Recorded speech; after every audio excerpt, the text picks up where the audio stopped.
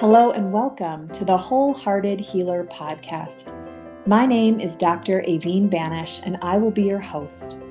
This is the weekly podcast that helps women pause in their busy lives, drop into the heart, and remember their next right step. I am so happy that you're here.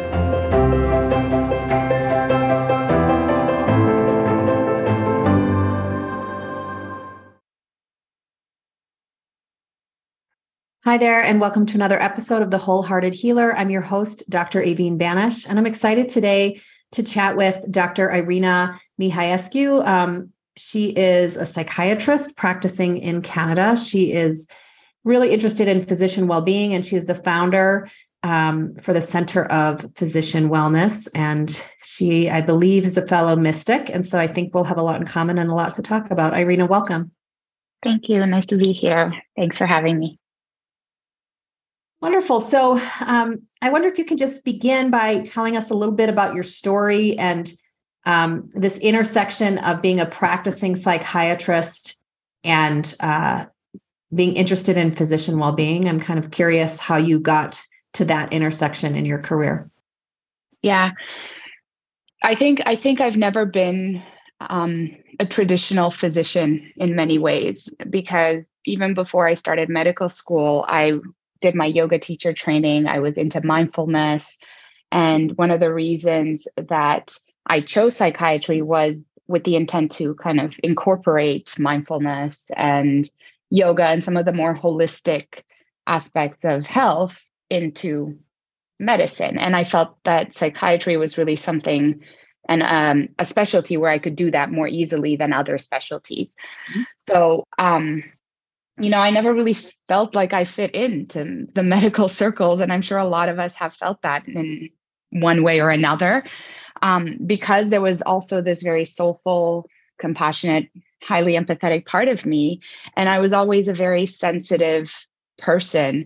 Oftentimes when I speak to patients, images would come to me and I would just speak around the images. So I would give an example based on the images that I was seeing, and that seemed to relate to my patients because they had grown up on a farm or they had this experience that somehow I was having these images while I was conversing with them, and it helped to drive home whatever medical point I was trying to make. So in the middle of residency, I went through my own burnout journey. That was back in 2015. At that time, it's only 8 years ago, if that. It's not really that long. But if you can believe it, even 8 years ago, no one was talking about burnout, especially in the medical community. I was Googling things online, trying to figure out what was happening. I had young kids at home and all that. So I did my research on burnout in medicine. And then it kind of grew from there. My interest in physician health started with myself and how I can balance myself. And then at one point, I think, a few years, I think it was 2018 or so, I realized that I was the only female in my household. I have 3 young boys and then my husband. And it just sort of hit me, like, if I'm going to prioritize any kind of feminine energy or any kind of like soulful parts of me, like, I'm the only person in this household who will do that naturally in some way, because my boys were super active and very, just boys in some ways, right? And so I took a course, an online course on the goddess and all the aspects of the goddess. I connected back to some of my roots of mysticism. And then it's kind of grown from there. And I realized that was sort of what I was missing. One of the key changing moments for me was reading the heroine's journey. So I don't know if you're familiar with the hero's journey. Are you? Mm-hmm. Yeah. So instead of just the hero's journey, I was reading the heroine's journey about a woman's path through life and the cycles and rhythms of her life. And one of the key things about a heroine's journey is that at some point you reach this sort of dry, arid, everything seems dull. There's no magic in life. There's no juiciness, if I can say that. And that is really the pivotal point in a woman's life. It's not so much that, you're struggling and then here comes the mentor, like the hero's journey that leads you over the mountain and then you take off. The pivotal point for a woman's journey is when everything seems monotonous, the joy is gone, it just feels dull and there's no juice. And so I realized I was kind of at that point. And so, I started my journey with cycles and rhythms and mysticism, and it went from there to, many, many other things, including the clairs, understanding what the different clairs are, and refining my intuition just over time. So such a beautiful journey. And I think so many women listening, that moment of kind of dullness, I think, is for women just such a beautiful launching point for a lot of the exploration that you've done. I wonder, in a specialty like medicine where it's changing, but in the past it's been kind of, I have always viewed it sort of like a box. And oh, yeah. Intuition and all of these beautiful words that you're using are not really, I think a lot of great physicians have always led with intuition, but it's never really been talked about. Can you just talk about integrating your experience with spirituality and mysticism into your work, what that's been like for you? Yeah. And I don't think there's ever going to be like a perfect integration, or a perfectly balanced integration. I think it's a consistently evolving process. And I know I'm on the fringes of medicine in that way, that I'm much more open-minded about things. And I think when I talk to physicians, because I work at the physician line as well, and I do a lot of physician health work, one of the things I focus on before we even get to intuition and sort of these woo-woo words is I focus on flexibility, because to me, part of the journey starts with understanding that it's okay to be flexible, that it's okay to not be in the box, that it's okay that you don't know. And it's okay if things aren't as you had hoped they would be, or I don't know, I guess just as you expected them to be. So I often start with talking about flexibility, and the way I integrate my intuition is by just using it myself. I do talk about it with some patients, not everybody, but I don't think that everything we do as physicians, as clinicians, needs to be always advertised to our patients. As long as we know what we're doing and we know it's helpful, and we also have good boundaries so that we don't blend. I think one of the hardest things for empaths in clinical medicine, or intuitives in clinical medicine, is they tend to merge with their patients, or they feel things. I went for a massage yesterday. I have an amazing Thai massage therapist. I love her so much. And I told her, because we've had many conversations over the years, and I told her, I'm like, I'm so sorry, Nikki, but today I'm vibrating.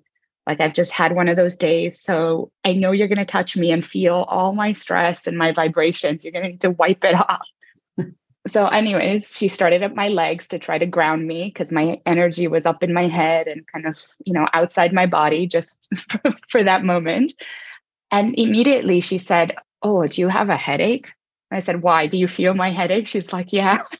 So that's often the case for a lot of physicians too, that really sense what happens in the patient's body. And if you don't know that, and you don't know that it's not yours, that it's the patient's, and you don't know how to leave yourself some room and some space so that you don't feel everything. I mean, we work in healthcare. There is so much suffering and pain. It can be completely debilitating, overwhelming, and I don't know, soul sucking, if you feel everything. So, I mean, that's how I went through my training. And And it takes a while. I mean, and it's not right. There are intuitives and empaths. Most of the people, this is not just a female physician audience that I have. And so those empaths are in all helping professions and teachers and I mean, any walk of life. And so I think it's really valuable, that heroine's journey, that understanding yourself and doing the work to know that sometimes you feel lousy and it's not even your stuff. I mean, that took me years to understand, or why I seem to get sick more than other people. I always said I had like a layer missing. Like I never understood, it took me a while because we're not taught this. I really wish we were taught this as children. And hopefully in the future that will change, but it's a learning process and it's, and then I feel like it's an ongoing negotiation. Like it's right. You need massage, you need certain modalities and time that will bring you back into your body, that will give you the space to allow you to feel what you feel. Yeah. I think one of the ways that I've really separated, I'm thinking now, I'm, imagining myself sitting in front of my patients and how I've learned to separate a little bit so that I don't get pulled into their world to the point where it overwhelms me and my systems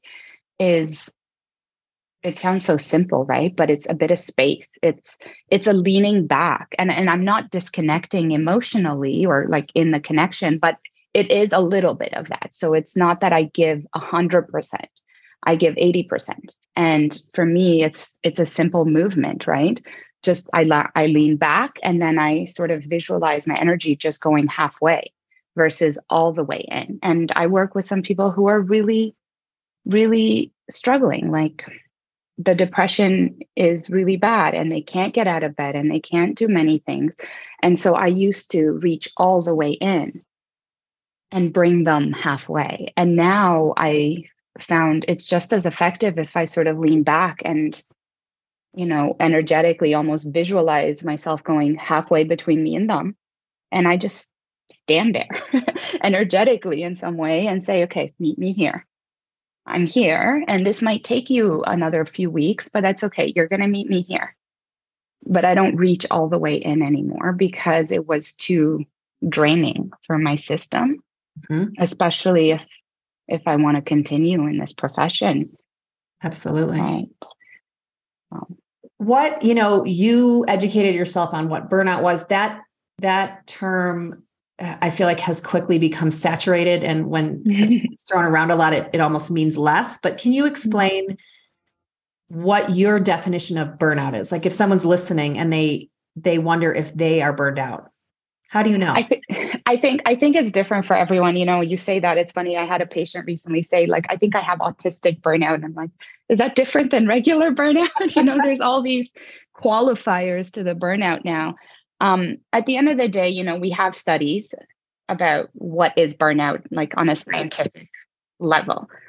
But when you look at the human experience, it can vary. And to me, burnout just means that everything is coming at you all at once and you have nothing in you left to give. And that often exemplifies the emotional exhaustion, burnout in the ICD codes so that's the World Health codes for illnesses. So before we had this like burnout category, the World Health disease codes, the ICD codes, had vital exhaustion. So that was what it was known as. So your vital energy, your vitality is exhausted. So that can mean you're emotionally exhausted. That can mean you're physically depleted, mentally depleted, like the cognitive drain of always thinking through things, spiritually depleted. For a lot of the work that I do, I just see a lot of spiritual depletion. And I just think that that's one of the quickest way to infuse some meaning and some vitality back into a person. It's not the only way, but we've separated so much from our spirituality and a greater sense of who we are that we become,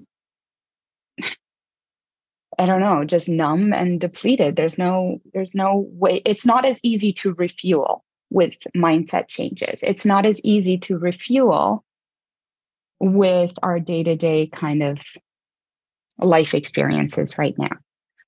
Even therapy takes a long time. So does spirituality is a lifelong process as well. But if you learn some key practices, it's such an easy way to refuel. I go to the bathroom, I take a deep breath, and then I sort of connect to this quantum soup, as I call it. It's my meditative space. So it can just be as easy as one breath. I imagine it like an elevator. Every time I inhale, it's like a little elevator going into my heart. And then I expand and I stay there for even a few minutes and refuel and then go back to work. I can't get that from, 10 seconds of therapy. Although I believe in therapy as well. I think that's really important. Yeah, I think that goes along with your flexibility idea, right? Because you're not, there's such a myriad of ways to refuel spiritually. And it's like, what is resonating with you? And what I also find in talking to a lot of people, clients and guests on this podcast, is that I view spirit or energy like water rushing in. Like if you create an opening, if you create an intention, then it will show up. Like it may show up different for me than it does for you, but it'll show up how we need it. Yeah. You must be a water energy sign of like in astrology or something. Are you? I'm very fire, but oh, are you? Interesting. Because some people, I've talked about this with one of my friends. They feel spirit come in as a nudge. So it's this sort of fiery push and almost like an impulse. And they're like, why do I have to do this stupid thing? I don't understand. But they just feel this push. And then in retrospect, they're like, I see why I had to do that or not do that at that random moment in time, where spirit nudged them. Yeah, I've definitely had that too. But I've just been amazed at, and I guess I use the water analogy because we had a number of years ago in a different house, we had a flood, and water can be very, very powerful. Like if there's a tiny opening, it's going to find a way in. And I've seen that in my own life. I've seen that with, when we get to that point of burnout where we're just dry or we're just like that lack of vitality. I find that really interesting that was the ICD code. That seems very intuitive and wise for an ICD. Right. To talk about vital energy, but I think that's a beautiful, such a simple example that spiritual sustenance is a powerful way to just begin to shift things. And then, like you said, then all of these other things come in, and then you find a course, and then you read about something that interests you, and you find a practice that you can do in a busy clinic or a busy work day. It's amazing. Yeah. And I mean, how amazing is it to know that you have help, that you're not doing it all alone. And I'm talking about our spirit helpers, angels, energy. How amazing is it to know that you're not alone? One of the main things, one of my main motivations, and one of the things that makes me the most joyful when I do group therapy or work with groups, is hearing, oh my God, I thought I was the only one. Yep. And now I know I'm not. And my heart always sings and goes, I hear myself in my head going, hallelujah, hallelujah. But I don't say that, but it's just like my heart expands every time I hear people feel like, oh my God, I'm not alone. I thought I was the only one. And I thought I was the only one struggling. And oh my goodness, I thought I was, I'm sorry to use this word, but like crazy. I've heard people say like, I thought I was crazy. I thought there was something wrong with me. And actually there was nothing wrong with them. It's just that they never shared their experiences, or they're going through a tough time and just getting help in the reality, the tangible 3D reality of the things, didn't feel supportive enough. So how amazing is it to know that we have such an expansive array of helpers, even if you don't believe that, just the energies. How amazing is it to know that when you're sick, like I was last year, that I have all these, tools beyond the veil beyond what is visible to the 3D eye that can help me, that can come in and heal me, that can inform what I do next. So I think it just gives people, when you connect to your spirituality, when you enlarge your life a little bit by making more space, so much healing happens by creating space. Like if you give yourself space to just process something, or you go to therapy and you talk about something, you're creating space. But then when you touch spirituality in whatever way you do that, if you expand your space outside of your home and just your 3D reality, it just gives this sense of like, relief. And also helps you just connect again, yeah. I feel like I keep going on these tangents. Oh, it's perfect. And I describe it as, I wrote a book called Expanding Vision. I'm an ophthalmologist. And so there you go. That's all that's required. And I, that whether it's the water analogy that I'm using or the softening your gaze, it's inherent to us, right? So it's not, we tend to think, especially as physicians, that, there are these gifted psychics or intuitives, or, that's for someone else, not for me. But I really feel that that's part of the human experience, and that this awakening that I feel like is happening, this normalization of that is, I hope and I pray that it will shift or lessen some of the burden in the mental health space. That some of that suffering, I think, is that we have forgotten, and that remembering and creating space may be all that's necessary to begin to that remembering that we're not alone. We're not as alone as we think, that we're not as, I think burnout is a process of feeling like you're alone too, right? No one else can do it. I'm the one, I can't find the right help. No one has it as hard as me. I mean, I've thought all of those things in stages of burnout. So I think it's a sense of connection, and it's like, how do we find that? Yeah. And I mean, loneliness is an epidemic, right? There's minister of loneliness in the UK because of the aging population of the baby boomers and the amount of loneliness, and how that impacts their health. But I think it applies to all stages and phases of life, not just the elderly, in that loneliness is an epidemic in itself. And spirituality is about connection. And even therapy is about connection. I mean, 80% of the outcomes in therapy isn't the, procedures or the skills of the therapist or what they make you do or that kind of the interventions even that they've learned. It's actually just the connection. Do you feel seen, heard, valued as a person by the therapist? So it's all connection. I do want to say that this connection, I think my biggest lesson over the last year, because I had a reaction to the COVID vaccine, and then I got COVID, and then it reactivated mono in me. Anyways, that's the short story. That's the short story, but there's a long story. But ultimately, I spent about 8 months in a quantum soup, which is what I call my meditative state, because it just felt like a quantum soup at the time.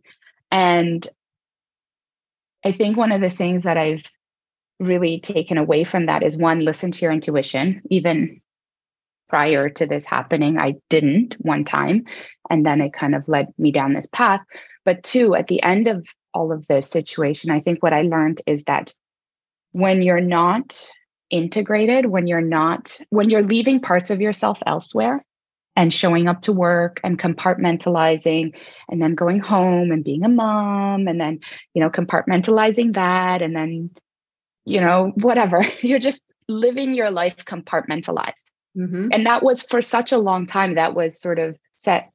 It was advertised as a good coping mechanism, like compartmentalize, leave your work at work, come home and do home, which I agree with to a certain extent. But if you continue living like that in these compartmentalized parts, I was going to work, I was home, and then I was doing this stuff with my business that really nourished me, but also, behind the scenes, like, in any business, it takes a little bit of effort and work. But I also didn't want to give that up because that was my juice. Mm-hmm. Right. And so if you continue living that way, you live separate in some way, you continue to compartmentalize, life will create a situation for you where you're forced or you're challenged to integrate yourself again, to bring your whole self to the table. Because even though I was doing a lot of mystical things, I was practicing my intuition, I wasn't really bringing it to my office space. I mean, I was, in the sense that I would, get like a picture in my mind and then use it as a teaching tool. But I wasn't bringing all my intuitive skills to my practice space, my clinical work, because I felt like it didn't belong there. And so through this illness last year and everything that happened, I realized, no, you can't do that. You need to bring your whole self wholeheartedly, right? The name of your podcast, to every situation, or as best as you can. Because if you continue to compartmentalize and separate yourself in small or big ways for short or long periods of time, over time, like, your body, your life will create a situation where you're forced to bring yourself back together. You're forced to bring yourself to wholeness again. So, I mean, I had such a similar situation. I think it's very common, actually, among female physicians, likely. I used to describe, I have 4 children, and I was pregnant during residency and in my early years as an academic physician. And I would, like, it would feel when I was walking into the hospital as if I became like a 2-dimensional piece of paper. Like, I literally felt myself shrinking. Whereas my husband could, like, bring out pictures of kids and talk about our family life. I felt like I shut that part of myself down in order to be a better surgeon, or perceived as serious. I don't know what it was, but I was really aware that I was doing it, and it was so depleting energetically, right? Like, my husband would talk about the kids and share funny stories, and people would know of that aspect of his life. He's a surgeon. So, when he was in the operating room, and I felt like I was a piece of origami, like paper that was folded, like, here I could be this way, here I could be this. And, I ended up getting sick. So I think you're really onto something there, that, and that we may create those situations because we long for wholeness. Yes. And life works towards wholeness, and towards healing in some way. I truly believe that. And I know it's just one experience that I've had over the last year, but there are thousands of other experiences of people with the same experience. Your body and life works towards healing. You just have to make space for it.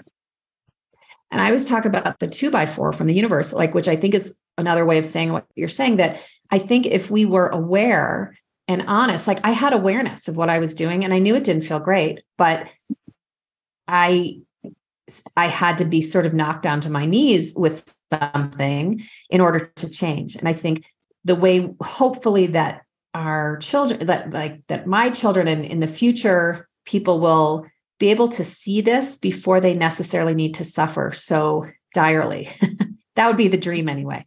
Yeah. I'm having a thought here. It's not well formulated, and none of these thoughts are really well formulated, but I think one of the biggest mistakes that I see physicians in particular make, and this is my opinion, of course, I have no research to back it up or anything. Please don't send me hate mail. Is that they follow the prescribed path. It says, this is what you do. This is how you are a successful physician. This is what you need to show up as. And yes, there's an element of benefit to that, in that you need some standardized care. You need to learn some professional skills and all that. Of course, I'm not discounting those. And at the same time, I see a lot of physicians get stuck in that. Oh, I'm going to spend 6 years at this job because then maybe they'll offer me a job at this academic role for another 10 years. And then if I spend 10 years there, they may give me like a leadership role. And I've sat in facilitator trainings with the healthcare authorities and things. And it just strikes me every time I hear people introduce themselves with the number of years in clinical practice. I think that is so valuable. It does speak to experience and, oh my goodness, the burden of the clinical load that they've had to carry and the fact that they've managed it for all those years, right? But it just strikes me as so interesting because everybody's, I'm so-and-so, I'm Dr. So-and-so with 15, 20 years of clinical experience, and I'm on all these subcommittees, and then they list at least half of them. sometimes less than half, right? Because they're usually on a lot of committees or whatever positions they've held. And that may be because I'm pretty new into practice. I'm only 4 years out. So it always sort of strikes me that everyone introduces themselves as that. And at first I was feeling really nervous. Like, oh, I don't want to say, hi, I'm Dr. Irina, and I've been in practice for 2 years. That just sounds like, 2 years. Right. That has nothing on my 20. Come on, go away. You don't belong here, right? So I was sort of afraid of saying that. But I realized I'm Irina and I'm really passionate about this and this and this, and this is what I can bring. And this is a little bit about what I've done. And yes, I'm only in practice for however many short years. It does not compare to yours, but I still bring value to this. And I still believe that there's a way forward without me having to invest 20 clinical years to do this work in physician health, to be recognized enough to say, oh, okay, you've put in the time. So now you really understand the physician's mindset. Right. But you can't do it until you put in the time. So I think one of the biggest mistakes I see most physicians make, and maybe other professional women too, is that they follow the prescribed path. They don't know their strengths. They don't know the unique qualities that they bring, intuitive or otherwise. And they're afraid to step off the path. They're afraid to step out of the box. Now, stepping out of the box has gotten me in trouble in small ways, right? But at the same time, the box serves a purpose. I don't think it's serving us anymore. And that box, especially in medicine, something I always say is, it was created in 1918. That was like when it was called the Flexner Report, and it created the medical school curriculum for the first medical school class. That was 1918. And frankly, the medical school curriculum hasn't changed that much. It's changed in the last 5 years a little bit, right. But it hasn't really changed that much in over 100 years. Like that box, it doesn't fit anymore. We got to find new ways. Yeah. That's a really beautiful sentiment. I wonder, Irina, is someone listening who, maybe at my stage, where they're aware that they're not integrating, that they're being one version of themselves here and another version there. Can you give any advice on how to begin that process, maybe prior to getting sick or having an accident or trauma or something like that? Well, I think first, stop the judgment. It's okay that you're not integrated. It happens to all of us, and it's going to happen again. Yep. Because that's life. You separate and then you come and connect. You separate and you come to connect with yourself, with others, with spirit, whatever. It's just the process of life. So first, just some grace and kindness around the fact that you're not there yet. Second of all, I would say mindset. You have to believe that it's possible, even if you haven't seen it before. And then these may be a little bit my ADHD traits, right? Like I'm a divergent thinker in that I can kind of, I sort of see things. I'm like, oh, well, it hasn't been done before. It doesn't mean it can't be done now, right? So I think the second point is just believe that it can happen and that you can integrate at work, at home. You can bring all parts of yourself, even if you don't see a way forward, even if, I don't know, Marie Forleo or you have done it before, right? They see other people doing it and then they're like, oh, now I can do it too. That's helpful. But also you have to just believe that it's possible for you, even if no one else has done it in your industry, in your place of work, and so on and so forth. And then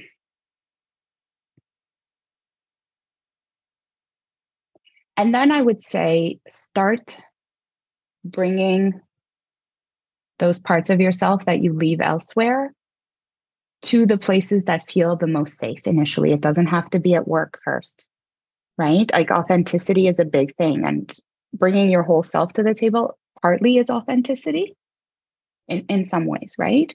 Mm-hmm. So bring it to your friends or some trusted colleagues. Or if you don't have any trusted colleagues, then, have a frank conversation with your family.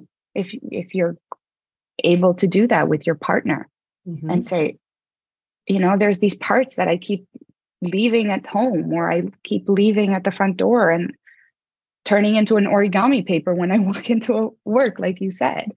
And I don't like that. And start having those conversations with people. And then just try it, and you don't have to let everybody know. You don't have to post it on social media. You don't have to let your clients know, but try it and take some notes and see what happens.